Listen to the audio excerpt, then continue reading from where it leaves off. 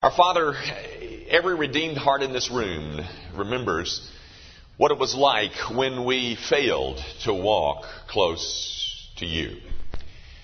We remember the strategy that we had for meeting our own needs and the efforts that we made to build our own sense of self-esteem and our own worth and our place in the sun.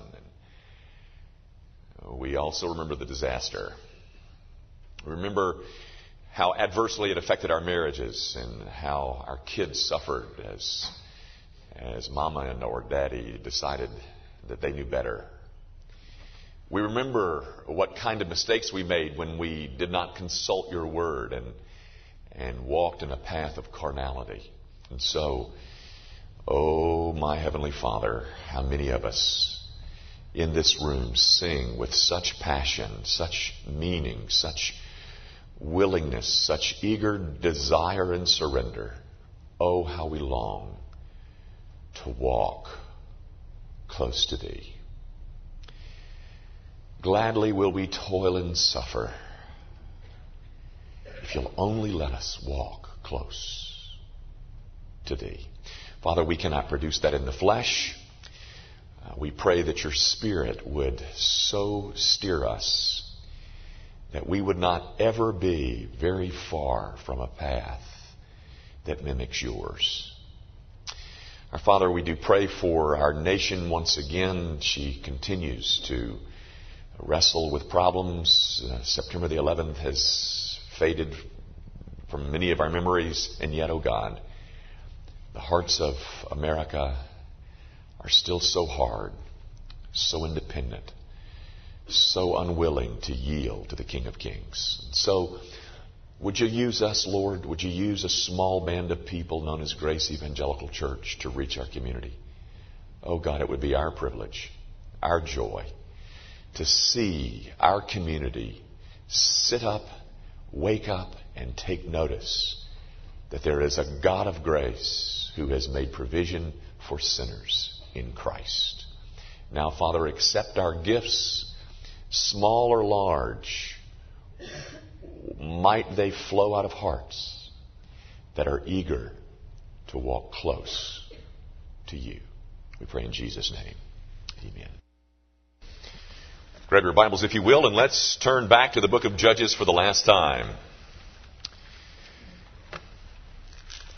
This will be our final installment in our study of the book of Judges.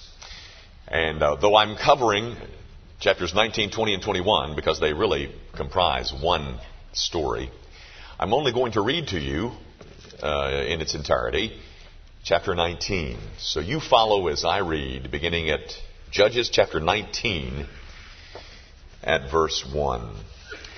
Follow as I read. And it came to pass in those days, when there was no king in Israel, there was a certain Levite staying in the remote mountains of Ephraim. He took for himself a concubine from Bethlehem in Judah. But his concubine played the harlot against him and went away from him to her father's house at Bethlehem in Judah, and was there 4 whole months. Then her husband arose and went after her to speak kindly to her and bring her back, having his servant and a couple of donkeys with him. So she brought him into her father's house, and when the father of the young woman saw him, he was glad to meet him. Now his father-in-law, the young woman's father, detained him, and he stayed with him 3 days. So they ate and drank and lodged there. Then it came to pass on the 4th day that they arose early in the morning, and he stood to depart. But the young woman's father said to his son-in-law, "Refresh your heart with a morsel of bread, and afterward go your way." So they sat down, and the two of them ate and drank together. Then the young woman's father said to the man, "Please be content to stay all night, and let your heart be merry." And when the man stood to depart, his father-in-law urged him, so he lodged there again. Then he arose early in the morning on the 5th day to depart, but the young woman's father said, "Please refresh your heart." So they delayed until afternoon, and both of them ate. And when the man stood to depart, he and his concubine and his servant, his father-in-law, the young woman's father, said to him, "Look, the day is now drawing toward evening. Please spend the night. See, the day is coming to an end. Lodge here, that your heart may be merry." Tomorrow go on your way early so that you may get home. However, the man was not willing to spend that night, so he rose and departed and came opposite Jebus, that is, Jerusalem. With him were the 2 saddled donkeys. His concubine was also with him. They were near Jebus, and the day was far spent, and the servant said to his master, "Come, please, let us turn aside into the city of the Jebusites and lodge in it." But his master said to him, "We will not turn aside here into a city of foreigners who are not the children of Israel. We will go on to Gibeah." So he said to his servant, "Come, let us draw near to one of these places and spend the night in Gibeah or in Ramah." And they passed by and went their way, and the sun went down on them near Gibeah, which belongs to Benjamin. They turned aside there to go into lodge in Gibeah, and when he went in, he sat down in the open square of the city, for no one would take them into his house to spend the night. Just then, an old man came in from his work in the field at evening, who was also from the mountains of Ephraim. He was staying in Gibeah, whereas the men of the place were Benjamites. And when he raised his eyes, he saw the traveler in the open square of the city, and the old man said, "Where are you going, and where do you come from?" So he said to him, "We are passing from Bethlehem in Judah toward the remote mountains of Ephraim. I am from there. I went to Bethlehem in Judah. Now I am going to the house of the Lord. But there is no one who will take me into his house. Although we have both straw and fodder for our donkeys, and bread and wine for myself, for your female servant, and for the young man who is with your servant, there is no lack of anything."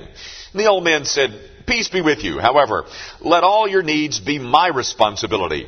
Only do not spend the night in the open square." So he brought him into his house and gave fodder to the donkeys, and they washed their feet and ate and drank. As they were enjoying themselves, suddenly certain men of the city, perverted men, surrounded the house and beat on the door. They spoke to the master of the house, the old man, saying, "Bring out the man who came to your house, that we may know him carnally." But the master of the house, went out to them and said to them, "No, my brethren, I beg you, do not act so wickedly. Seeing this man has come into my house, do not commit this outrage. Look, here is my virgin daughter and the man's concubine. Let me bring them out now, humble them, and do with him as you please. But to this man, do not do such a vile thing." But the men would not heed him. So the man took his concubine and brought her out to them, and they knew her and abused her all night until morning. And when the day began to break, they let her go. Then the woman came as the day was dawning and fell down at the door of the man's house where her master was till it was light. When her master arose in the morning and opened the doors of the house and went out to go his way, there was his concubine fallen at the door of the house with her hands on the threshold. And he said to her, "Get up and let us be going." But there was no answer. So the man lifted her onto the donkey, and the man got up and went to his place. When he entered his house, he took a knife, laid hold of his concubine, and divided her into 12 pieces, limb by limb, and sent her throughout all the territory of Israel. And so it was that all who saw it said, "No such deed has been done or seen from the day that the children of Israel came up from the land of Egypt until this day. Consider it, confer, and speak up." The grass withers and the flower fades, but the word of our God endures forever. Gang, last week we introduced this whole last 5 chapters of the book of Judges, and I told you it was a theme that drew them together or bound them together. It was a theme that there was no king in Israel, and thus everyone did what was right in his own eyes. And you see that our chapter this morning started with that same theme. In verse 1, there was no king in Israel, and as a result, when there's no king, everyone inevitably will do what is right in their own eyes. The last 3 chapters of Judges, 19, 20, and 21, are definitely not for the faint-hearted, ladies and gentlemen. They record a story of moral depravity that is unparalleled in all of Scripture. If you thought last week was bad, well, let me remind you that last week's story included theft and murder. This week's grisly story includes adultery, rape, murder, homosexuality, mutilation, kidnapping, and if that weren't enough, civil war. Now, as I did last week, I told you, imagine yourself to be in the Orpheum, and this play is unfolding in front of you. And let me introduce to you once again the cast of Act 2 of a play that I entitled Chaos. First of all, the first player is another Levite. Now, this is not the Levite from last week. This is a man who is from the remote mountains of Ephraim. But you're going to find out that he's a coward. He's a liar. Both recorded for you in chapter 20, verse 5. And when it comes to hard-heartedness, cruelty, he wrote the book. His wife, or concubine, the difference in a wife and a concubine, she was often treated like a wife but had less legal status than a wife and was often a slave. But the concubine is the one who gets raped and murdered and then dismembered. I read to you from verse 25, 28, and 29 of chapter 19. But you mustn't forget that this whole event begins with her commitment to harlotry in verse 2 of chapter 19. And then you have the citizens of Gibeah, a city in the town of Benjamin. And it's a city full, that is, Gibeah is a city full of homosexuals, we're told in verse 22 of chapter 19. But ultimately, they are foiled in their homosexual lusts, and they end up having to settle for second best. Second best being rape and murder in verse 25 of chapter 19. And then the other player in this act is the 11 tribes of Israel, the other 11 besides Benjamin. And they seek to rectify this horrible, unheard of deed, and they end up getting chastised themselves, which is recorded in chapter 20 for you. Here we go, gang. Last week we had 4 villains and no good guys. Well, let me add to that list 4 other villains and no good guys. That's a total of 8. 8 bad guys, 8 villains, no good guys. And that, ladies and gentlemen, is the result. When any nation or city or individual decides that he will be his own king, then you can expect a crowd full of bad guys with no good guys. It's the depravity of an entire nation that is splattered before your very eyes. It's a new Sodom. You remember Sodom of Sodom and Gomorrah fame, don't you? Well, this has happened before. A city full of homosexuals demanding that they can have sex with a member of their same gender. And you may recall what God's response to that situation was in Sodom and Gomorrah. It was utter and total destruction. All brought on because there's no king in Israel. And everybody does what is right in his own eyes. Scene 1 begins in verse 1 of chapter 19 with a Levite whose concubine has decided that she doesn't like living in remote mountains of Ephraim, and she is going to give herself over to some harlotry. So she bolts from her home or marriage with or relationship with the Levite and heads back to her father's house in the big city of Bethlehem, who, by the way, receives her very gladly and openly. This prostitute harlot daughter of his, he welcomes home. The Levite is somewhat miffed that she has left, and so he decides to chase after her. After 4 months, he does chase after her. He finds her in her father's home in Bethlehem and tries to sweet-talk her into coming back home with him. She's not so sure and kind of resists, but in the midst of all this, the father-in-law and the Levite, they hit it off marvelously. They become just as tight as 2 ticks. But ultimately, the woman agrees to return to the Levite home in the remote mountains of Ephraim. So after a few brief delays, having fun eating all night or drinking or whatever they're doing, the Levite and his harlot concubine set out for home sometime in the middle of the day. But because they got a late start, they end up being stuck in between the 2 locations and hoping to find a little hospitality from the citizens of Gibeah. They don't want to stay in Jebus because the Jebusites live there and they're not children of Israel. So let's go find a city where the people of God, live. So let's head on. Let's push it a little further and make it to Gibeah. So not a lot of welcome mats thrown out for this company. But finally, an old man, we're told in verse 16, an old man coming in from the field spots them and offers them a bit of southern hospitality. And he opens his home to them and their donkeys and the servant. Later that night, after supper, a group of men, citizens from the city of Gibeah, surround the house and begin to bang on the door. Their simple request is, send out the man that you've got inside. We want to know him carnally.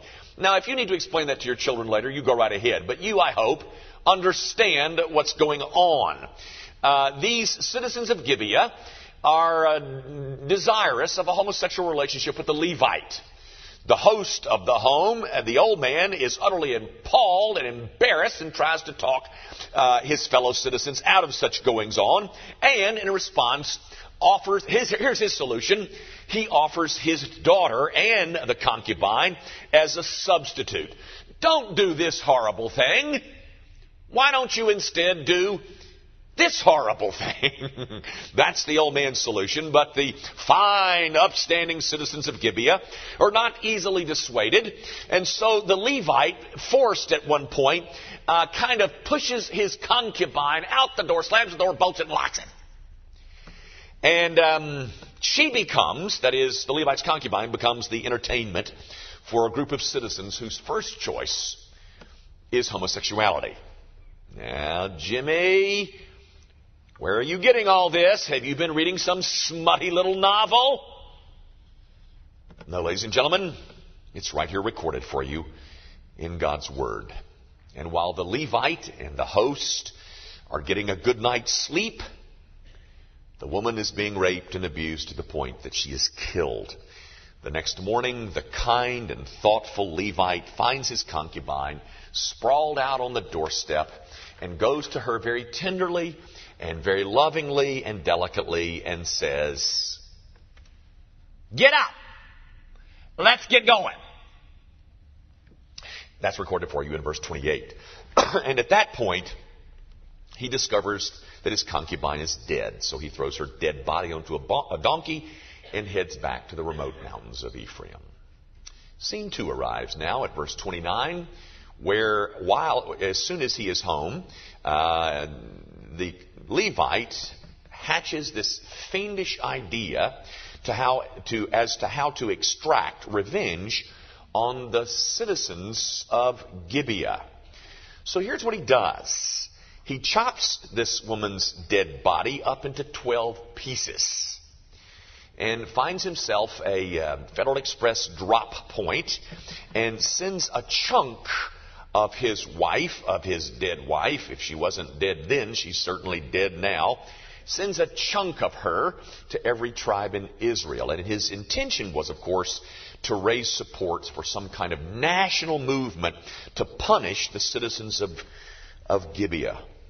And he succeeds. Civil war breaks out, but one that doesn't go as smoothly as hoped. First of all, the rest of the tribe of Benjamin sides with the citizens of Gibeah. That means not only the city of Gibeah, but the whole tribe of Benjamin is now sided with their homosexual brethren. And secondly, we're told, and you can read this in chapter 20, verses 18 through 25, that an army of 400,000 is repelled by an army of 26,000, and 40,000 lives are lost of the larger army. That happens over two brief skirmishes. But finally, in verses 26 through 35 of chapter 20, you'll discover that superior numbers finally win out over the tribe of Benjamin, and Benjamin is subdued and loses 25,000 fighting men. But 600 of the tribe of Benjamin escape, which of course brings us to scene 3, as recorded for you in the entirety of chapter 21. It suddenly hits Israel that one whole tribe has been wiped out by the civil war, and sadness overtakes them. Who ever heard of the 11 tribes of Israel? They want the full complement of the 12 tribes, and now they don't know what to do. They just wiped out an entire tribe. But then she discovers, the other 11 tribes discovers, that there are 600 who are hiding. So they cook up a scheme as to how these 600 might be gotten wives. And it's a little interesting story about how they kidnap 600 women to be the wives of these 600 remaining Benjamites. And so these 600 couples are encouraged to sail off into the sunset and make babies and repopulate the tribe of Benjamin, which apparently they do because in the coming years you will find that the first king of Israel, whose name is Saul, comes from Gibeah. Have you had enough? I know what you mean. This is kind of disconcerting, to say the least. But I think you would agree that it's not much unlike what you can read over the course of a year in the Commercial Appeal. That always happens when there's no king in Israel. I want to close with some lessons for us, and I have to do that quickly. But there are about 6 things here that I hope that you can use as applicable to your soul. Number 1, I hope you notice that the problem here is not the sins. The problem here is sin. Gang, you do understand, don't you, that we sin because we're sinners. We're not sinners because we sin. Jesus makes that very clear in Mark chapter 7 when he talks about what goes in a man doesn't defile him, but what comes out of a man defiles him. It's the heart that's the problem, and out of the heart flows adultery and wickednesses and all these things. So if that's the problem, how is that problem ever going to be fixed? Moral reform? A new set of very rigid social laws? A tougher government stance? New legislation? What's going to fix that? Well, ladies and gentlemen, no amount of legislation is going to fix this. The only thing that will fix this is the new birth, regeneration. And I want you to know that if you find yourself out of control in terms of your love of and commitment to sin, cheating, stealing, lying, whatever, New Year's resolutions aren't going to help you. Oh, they might help you for 8 days. But the only thing that will change you is the work of the Holy Spirit, which we call the new birth. Secondly, one of the things that really almost humored me is the way the Levite is so outraged at somebody else's sin. He never once mentions the fact that he just shoved his wife out the front door. It's a lesson to be learned, Gaz, that we can remain smug. We can remain most smug when we've concentrated on somebody else's sin. That's what the Levite does. Oh, how horrible are those citizens of Gibeah. And we don't ever have to examine our own heart as long as we can find somebody that is more sinful than we. Gang, moral superiority is a sign of a legalist, a Pharisee. Defining yourself as morally superior to a city full of homosexuals is only because you have not paused long enough to see the ravages of sin in your own heart. Moral superiority is the earmark of a Pharisee. Thirdly, this is something I had to work in here because it was so intriguing to me. In chapter 20, verses 18 through 28, you will find that the army of the 11 tribes, all 400,000 of them, go to God and say, should we attack them? And God says, yes, go ahead and attack them, and Judah should lead. And they have the will of God. They know the will of God. They're following the will of God. And you know what they meet up with? Defeat. It happens twice. They go back and say, wait a minute, we didn't understand. We thought you told us to go this way. Yeah, that's right, I told you to go that way. And wait a minute, isn't that supposed to include victory? 2 times God leads them and leads them into defeat. You know, ladies and gentlemen, I don't know why our God does that. I just know that He does. I don't know why people who say, we prayed about our transfer. Oh, we sought God's will when we started that business.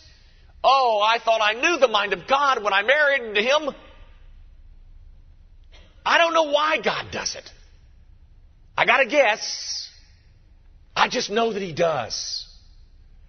I know that at times we are walking right where God tells us to walk, and the end result is nothing but defeat.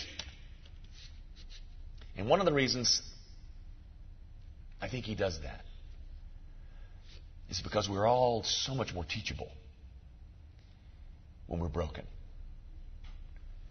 And so the mind of God is to lead His people into occasions of utter defeat.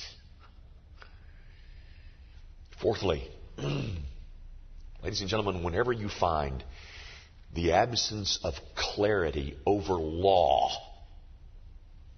nationally, individually, then you can expect that whoever has the most force will rule. Arbitrary rule will then give way to anarchy, and the land becomes ungovernable except through terror and totalitarianism. My friend, if you want to live in a peaceful and quiet culture, then may I recommend that you invest heavily in the gospel. You know, there is a statement that's made by the prophet Amos, where Amos says that there's a day coming that I will send a famine on the land. It's in Amos chapter 8, verse 11. He says, the days are coming, says the Lord, that I will send a famine on the land, but not a famine of bread nor a thirst of water, but of hearing the words of the Lord. A famine where the mind of God is being declared. You better invest heavily in the gospel. You better invest heavily in those institutions where somebody will stand up and say, I know what the newspapers say, I know what you saw at the movie, but in the face of it all, thus saith the Lord. There's coming a day when there's going to be a famine. And the famine will be where the word of the Lord is not spoken. And ladies and gentlemen, you won't want to be living in that culture. Fifthly, chapter 21 of Judges is a declaration of the tenacity of God's grace. Well, how is that, Jimmy? Well, consider Sodom and Gomorrah, ladies and gentlemen.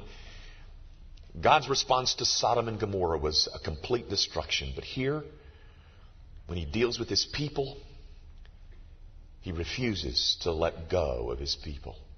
He refuses not to love them. Chastise them, oh, you bet. But let them go? Never. And then finally, if you will flip over to the end of the book, I told you last week that these last 5 chapters were bracketed with these words. Here they are. In those days there was no king in Israel. Everyone did what was right in his own eyes. The book ends and leaves us crying out for a deliverer. The book is over. And it leaves us at the place where we're longing for Him to send a deliverer from all this chaos. This plaintive cry that we get in chapter 21, verse 25. Such a vacuum. Such chaos all around. Oh, who will ever deliver us from the body of this death? Ehud of chapter 3 couldn't do it. Othniel couldn't do it. Shamgar, Deborah, Barak, Gideon, Jephthah, Samson. Nobody could deliver us. Oh, when will you ever send a deliverer? There's no deliverer, ladies and gentlemen. Good works and moralism and religious formalism and baptism and humanism and success and education, none of it will deliver us. No deliverer is to be found anywhere.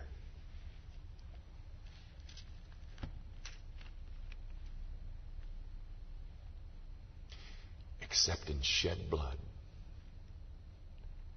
and a broken body.